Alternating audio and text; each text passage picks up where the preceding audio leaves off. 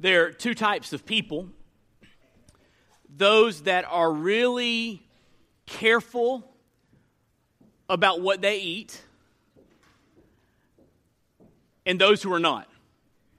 Right? It pretty much sums it up. Those are really careful, cautious, you might say discerning about what they eat, and then those that they just love to eat, right? And they really love to eat anything that they can get a hold of. Two types of people in this world. Well, the question is, how does God want us to think about food? Now, this is not a food sermon, so don't get nervous, all right? How does God want us to think about food? Does He want us to be, really careful about what we eat, or does He want us just to enjoy what we eat? The answer is somewhere in the middle, right? He wants us to eat, in a way that is wise. He wants us to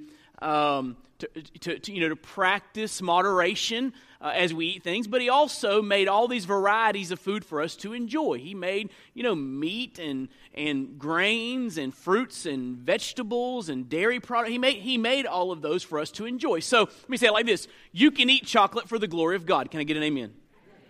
Now, some of you about to have revival right now because I said that. You can eat chocolate for the glory of God, but God doesn't want us eating 4 chocolate donuts at one sitting, right? Right? So you might say that when it comes to food, God wants us to be discerning, practicing moderation, but He also wants us to delight in His creation, what He's provided for us. And did you know it comes down to the same thing when we talk about how we are to approach God's Word? We are to be discerning. We're to take messages that we hear and test them against the Word of God. But not only are we to be discerning with the Word of God, we are to delight in the Word of God. God is looking for folks that are discerning, but also just treasure His Word. And I want to show you this in the book of Acts. So turn there with me. Acts chapter 17. We're working our way through this wonderful New Testament book. Acts chapter 17. We're going to read verses 10 through 15. A very straightforward passage this morning. Acts 17, verses 10 through 15. I'd like to ask you this morning, if you're physically able to please stand with me in honor of the reading of God's Word.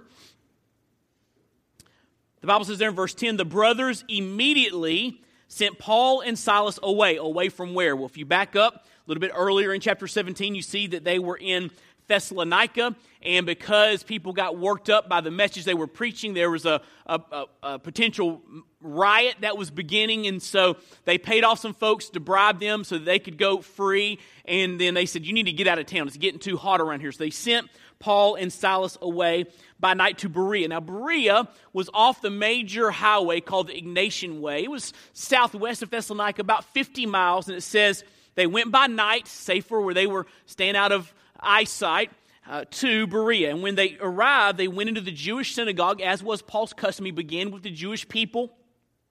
Now these Jews, verse 11, the Bible says, were more noble than those in Thessalonica. Why? They received the word with all eagerness. Watch this. Examining the Scriptures, I love this next word, daily. Examining the Scriptures daily to see if these things were so. Many of them therefore believed, and not a few Greek women of high standing as well as men.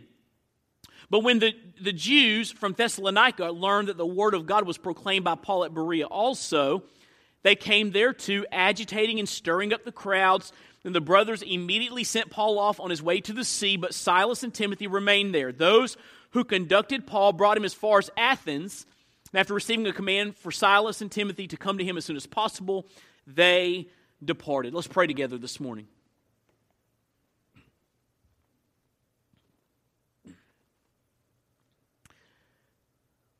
Father in heaven, I pray that you would use this passage of Scripture in our lives. Would you move by your Spirit, opening the eyes of our heart that we might see the truths of Scripture, and giving us the desire, Lord, the passion even, to live according to those truths. Lord, have your way in our midst. Touch our hearts, change our lives. May, again, Jesus be exalted in this place. It's all about Him. We ask and pray all of this in Jesus' name. Amen. Thank you. You can be seated. As Paul and Silas enter Berea, we're given a very interesting description of the Jews in that city of Berea. It says they were more noble than those in Thessalonica. Now, the word noble there was a word that originally referred to people born of a noble birth, born into nobility. But the term came to be applied more generally to high-minded behavior, to people that acted right, that people who exhibited character in their behavior. And so, Luke, writing this account, says that the Jews in Berea were more noble than the Jews in Thessalonica. And he gives us a description as to why they were more noble. So what I want to do is, I want to just point out just quickly this morning 3 noble traits of the Bereans. 3 noble traits of the Bereans. And then I want to just draw from that some implications for us in this room. So 3 noble traits and then some implications. Number 1, the first noble trait of the Bereans is this: the teachability of the Bereans. I want you to notice the teachability of the Bereans. It says there, verse 11, these Jews were more noble than those in Thessalonica. Notice it says, they received the word with all eagerness. Now that word eagerness in the original language means to rush forward or to lean forward. It has with it the idea of sitting on the edge of your seat. These folks were eager for truth. They were moving forward, leaning forward, rushing forward. They wanted to hear what Paul had to say. And notice the word all right before it. It says they received the word with all eagerness. That word all is added to the word eagerness to describe just how eager these folks were for this message from God. And so you might say that the Bereans were eager to learn more biblical truth. They were eager to learn more biblical truth. And I want to just ask you just kind of a quick question, and we're going to get back to this a little bit later, but a quick question. Does the Word of God cause you to lean forward in anticipation? Do you anticipate your time daily in the Word of God? Do you anticipate time when your Connect teacher will be leading you in a study of God's Word, or your pastor will be preaching you God's Word? Do you anticipate the preaching, the teaching, the study of the Word of God? This was a noble trait. They were eager to learn more biblical truth. But here's the second trait of the Bereans. Not only do I want you to see the teachability of the Bereans, I want you to see the touchstone of the Bereans. The touchstone of the Bereans. Notice what it says there in verse 11. These Jews were more noble than those in Thessalonica, for they received the word with all eagerness. Now look at this next phrase. Examining the Scriptures daily to see if these things were so. Examining the Scriptures daily to see if these things were so. So here's what was happening. These Jews in the synagogue in Berea would gather together, and Paul would teach them the good news of Jesus Christ. They would say, thank you for sharing that. They would take what Paul was teaching and go back to the Bible and say, does his message line up with the Bible? They were testing the message, the preaching of Paul by the Word of God. So you might say that the Word of God was their touchstone. Now the word touchstone is an interesting word. It means a test or criterion for determining the quality or genuineness of a thing.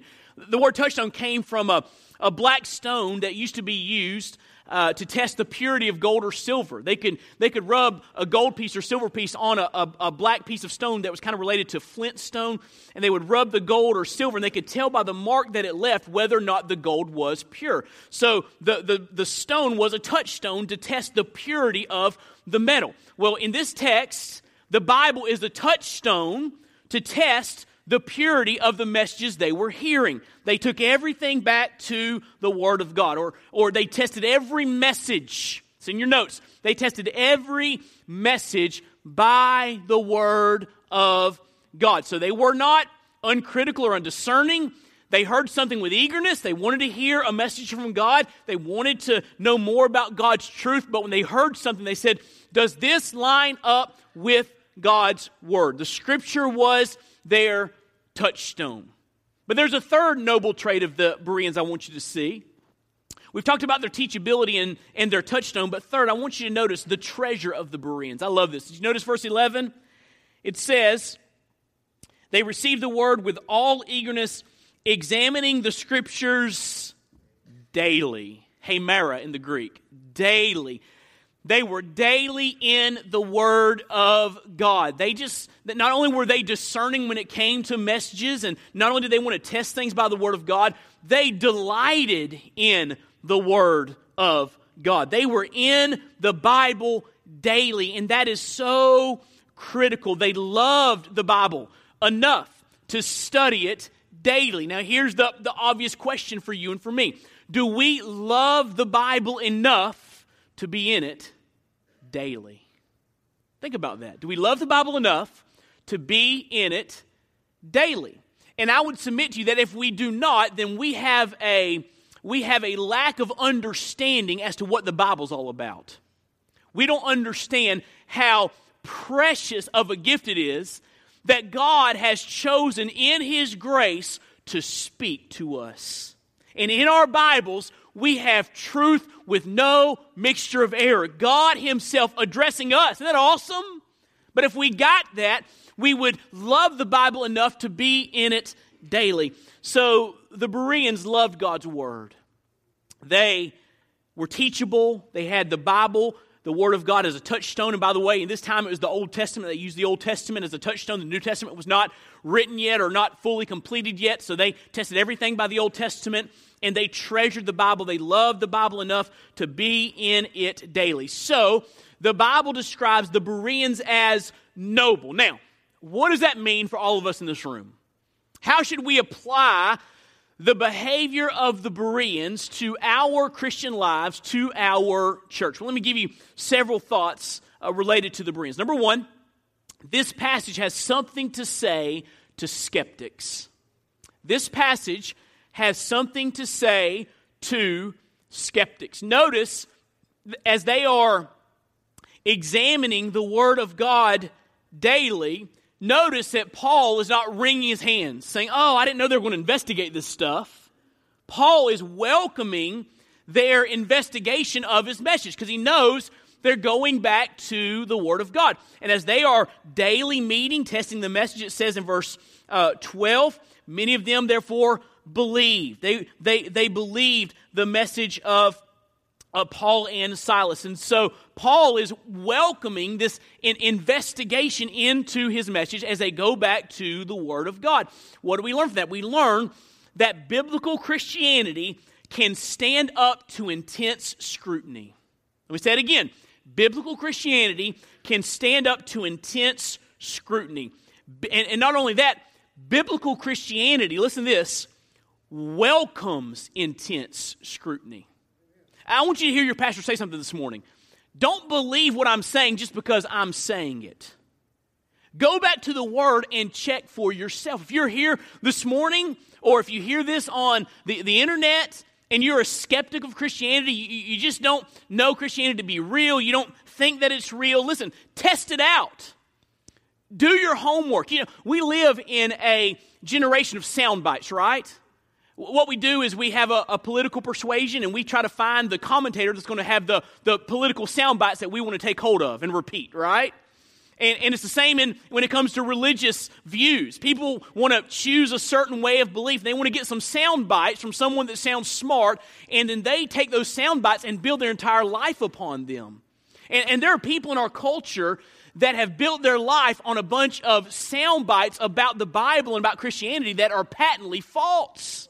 And they've never done their homework to see that these things are easily explained or easily disproven.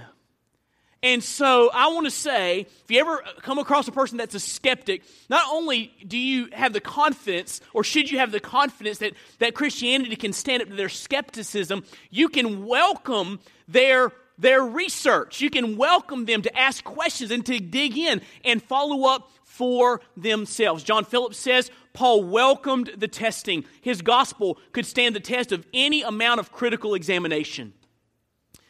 In the late 1800s, early 1900s, there was a Scottish archaeologist named Sir William Mitchell Ramsay, and he was a skeptic of Christianity.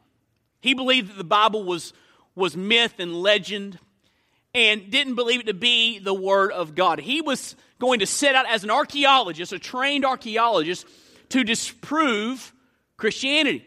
So he begins to open the book of Acts, find the different place names and city names and roads and highways and all of that. And he was going to disprove the accuracy, the archaeological accuracy of Luke. And he began to dig in. And here's the conclusion he came to. Luke was a very accurate historian. Then he studied Paul's writings and his letters and began to compare the places in that to Acts. And he began to do all this research about the history, the archaeology, the background of the Bible. And he said, you know what? It's all well written. It is all thorough. It is all correct. And Sir William Ramsay, a skeptic, listen to this, became a believer in Christ and became a New Testament scholar. You know why? Because he did his homework. And his homework led him to the conclusion that Christianity is real. It is true. So this passage has something to say to skeptics. Paul was not threatened by them digging into Christianity, nor should we be threatened by people who are not Christians digging into what we say, looking in the Bible for themselves. We need to learn in our culture today. We need to learn not just to share the gospel and leave. We need to learn to walk with people through the good news and show them the foundation for what we believe. Because we live in a culture of skeptics who have taken hold of the sound bites of media personalities, entertainment personalities, professors in their college. They take those sound bites, they build their whole belief system on sound bites. Listen to me.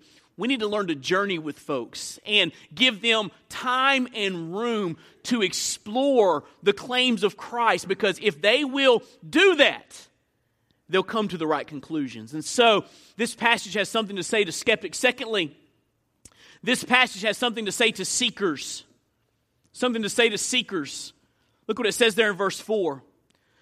Some of them were persuaded. And this speaks of the Jews in Thessalonica. Now fast forward down to verse 12.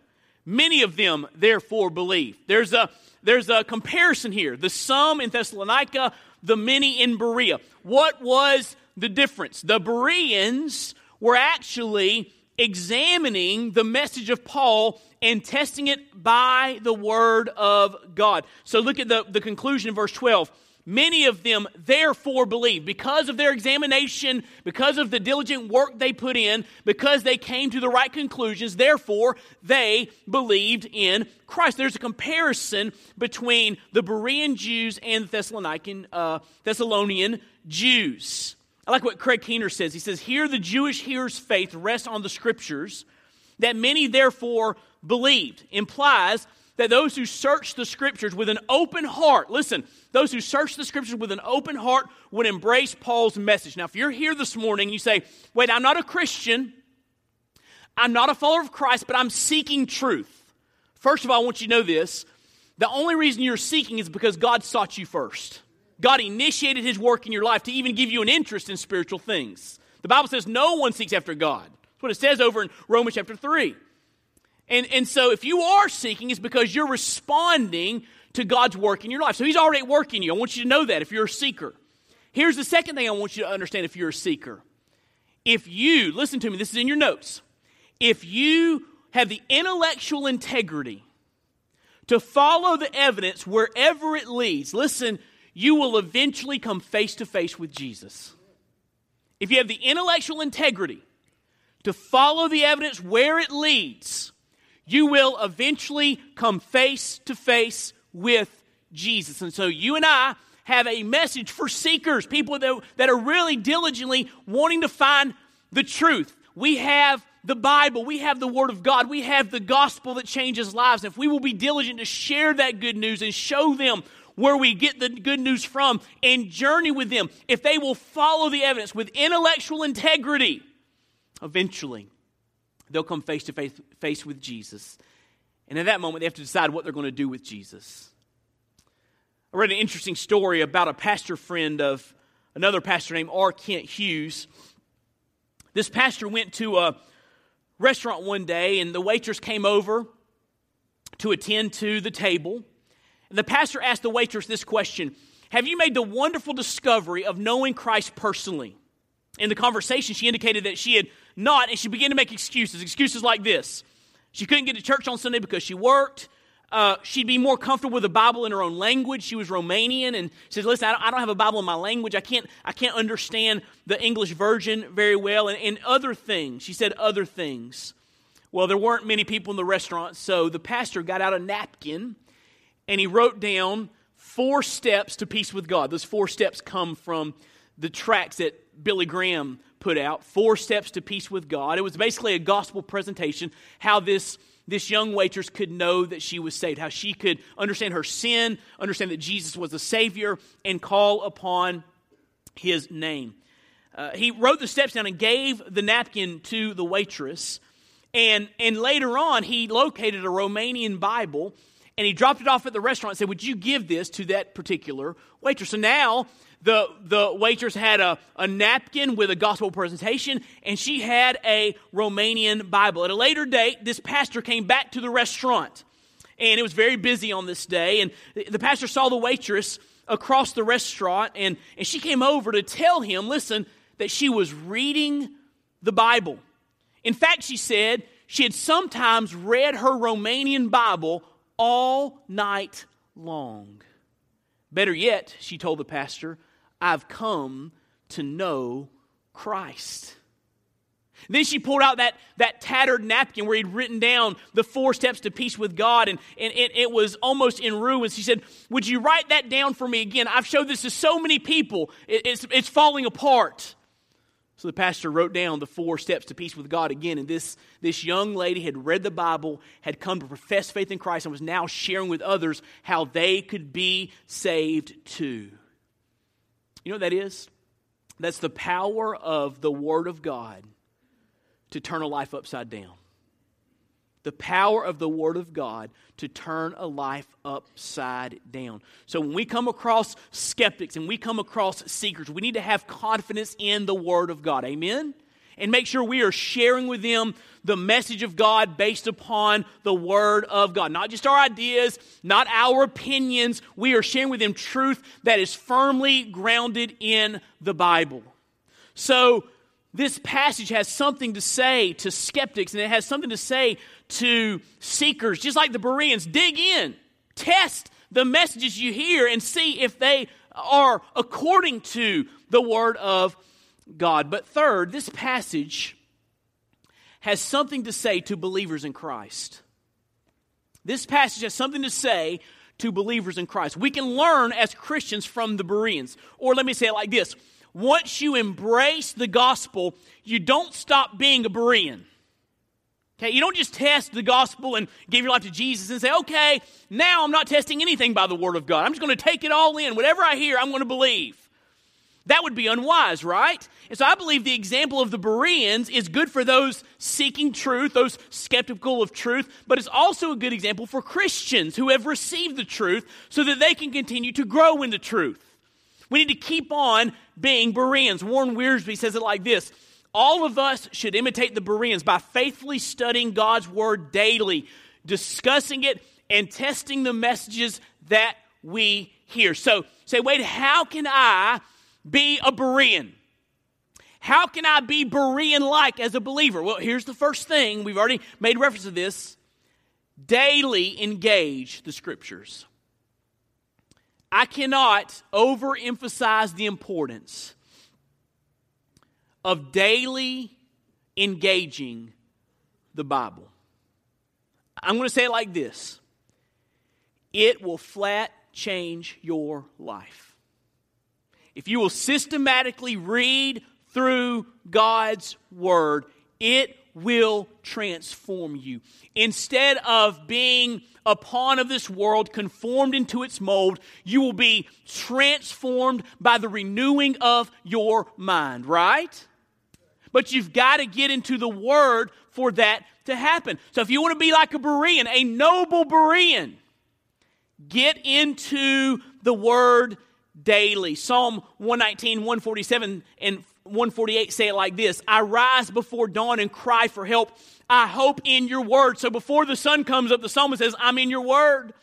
My eyes are awake before the watches of the night, that I may meditate on your promise. Hey, at nighttime, I'm meditating on your word. In the morning, I'm reading. In the night, I'm meditating. I'm daily engaging the Bible. You and I, if we really want to grow in our faith, if we really want to make a difference in this world, if we really want godly marriages and Christ-honoring homes, we must be people of the book. Listen to me. Listen to me. There are no shortcuts to holiness. There are no shortcuts to godliness. Sometimes I cringe at some of the products I see out there on the Christian market. 1-minute devotionals and, these little things, 30 seconds with Christ or whatever, Mocha with a Master, whatever. These just short little things, and we think we read another man's thoughts for 30 seconds. That's going to help us to grow in Christ. No, read the Bible. Read the Bible. Get in the Word of God. Don't hurry through it. Read the Bible every day. And you will be amazed at the difference it will make in you. You've heard me say this before. I make it a practice to read through the Bible every year. The entire Word of God every year. I've done it now for about 4 years in a row. Now I want you to understand, I'm a different pastor than I was 4 years ago. I'm a different follower of Christ than I was 4 years ago. God has done a work in me through His Word. I want you to understand, He's changing me through His Word. And He's still doing it. This morning, at my dining room table, a cup of coffee, reading about the construction of the tabernacle and the glory of God resting, and reading Psalms 37 that reminded me to delight in the Lord and commit my way to the Lord and trust in the Lord and wait upon the Lord. Just reading those verses just nourished my soul.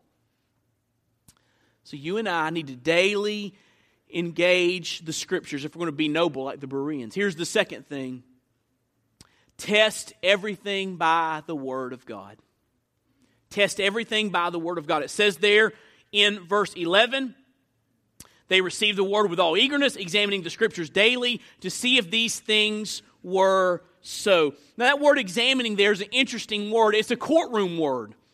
It came to mean something like cross-examine. So you've seen the courtroom dramas, right?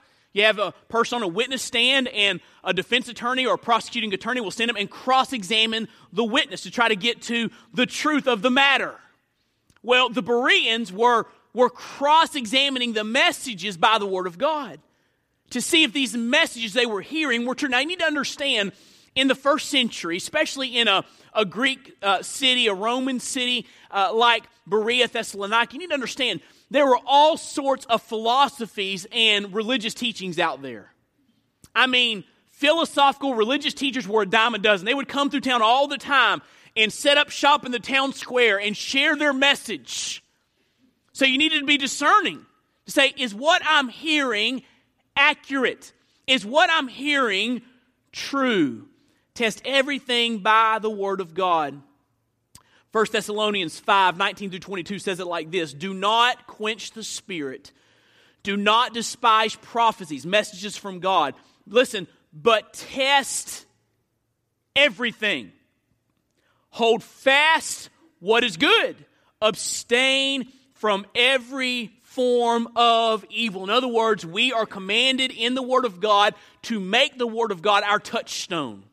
Everything we hear, we take it back and test it by the Word of God. Now, let me tell you some things that will happen when the Bible is your touchstone. Number one, when the Bible is your touchstone, you will not be gullible. I'm trying to think of a kind of a positive way to say that, but I'm just going to leave it at that. And the reason I'm going to leave it at that is because, honestly, when I look across the landscape of American Christianity, I see great gullibility. People falling for anything.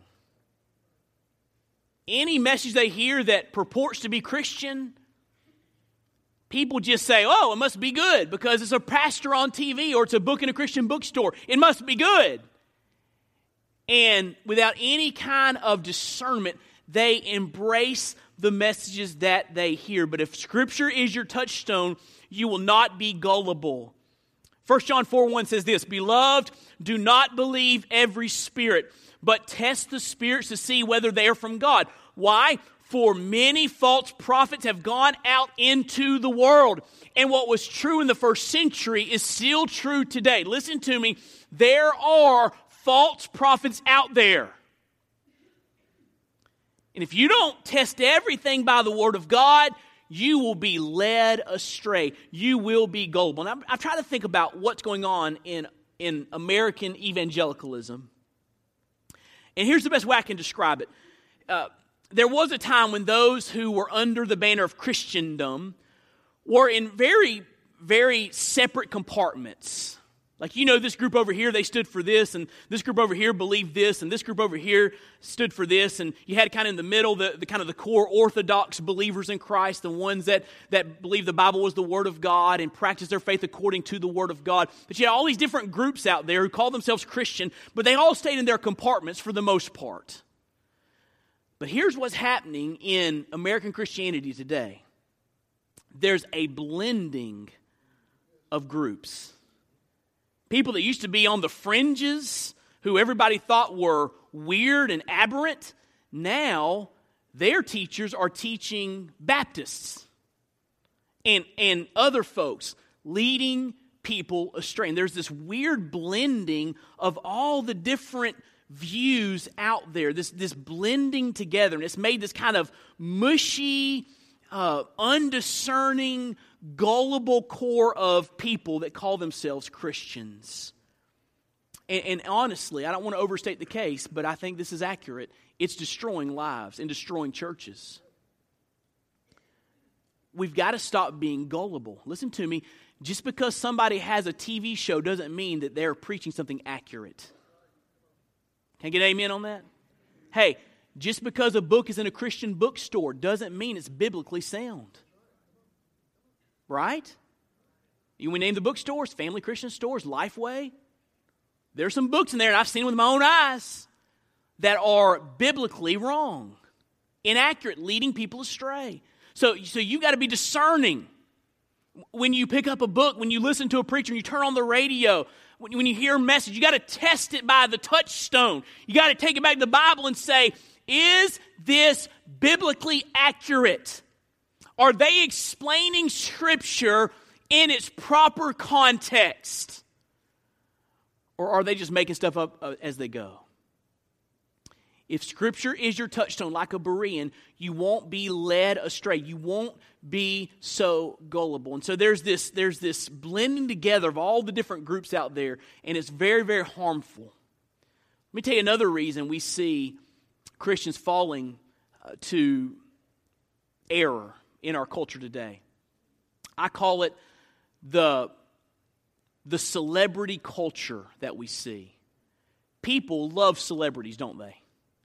And now we have Bible teachers who are celebrities. Man, they're running with actors, and they're running with athletes, and they're running with political folks, and we think, oh man, they're famous, they're a celebrity, and surely whatever they say is going to line up with truth. And we just uncritically believe anything we hear these guys say. We love celebrity. Here's what's happening. At these Christian conferences, all the different celebrities are getting together to preach together.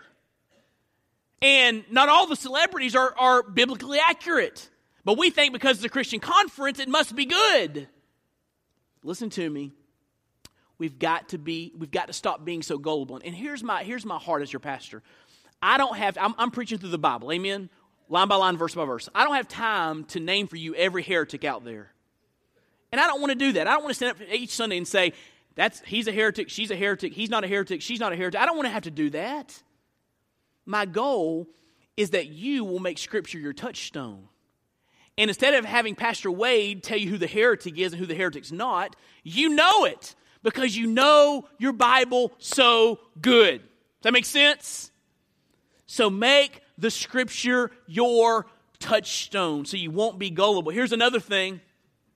When Scriptures are touched on, you will gain confidence in the truth. Psalm 119, verse 160, the sum of your word is truth, and every one of your righteous rules endures forever. So the psalmist is saying, as I've read your word and meditated upon your word and memorized your word and thought about your word, I've come to a deeper and deeper confidence in the truth of your word because I've seen its truth over and over and over and over again. You will gain confidence in the truth. But here's the third thing. When Scripture is your touchstone, you will be able to live a holy life. Look over with me at 2 Peter chapter 3.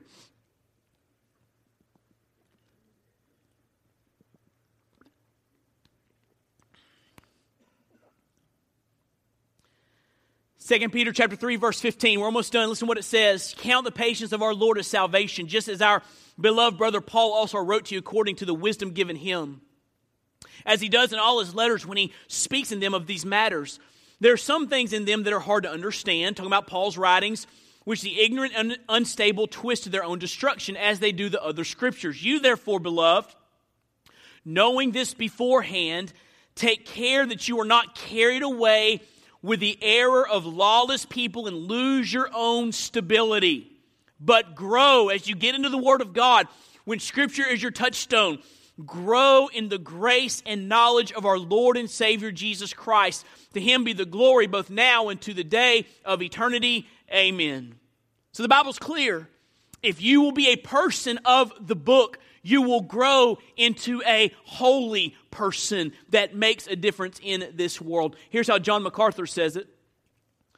The key to living an uncompromising life lies in one's ability to exercise discernment in every area of his or her life.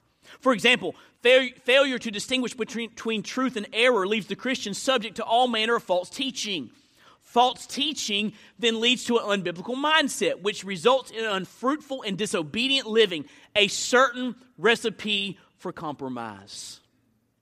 So if you're not in the Word of God, you'll be led astray. If you are led astray, you are headed for compromise and a watered-down Christian life. And so what's the point of this sermon? So we think about the Bereans, the noble Bereans. Here's what I want you to walk away with. Model your life after the noble Bereans as you test everything by God's Word and delight in God's Word. The Bereans were discerning and they delighted in the Word of God.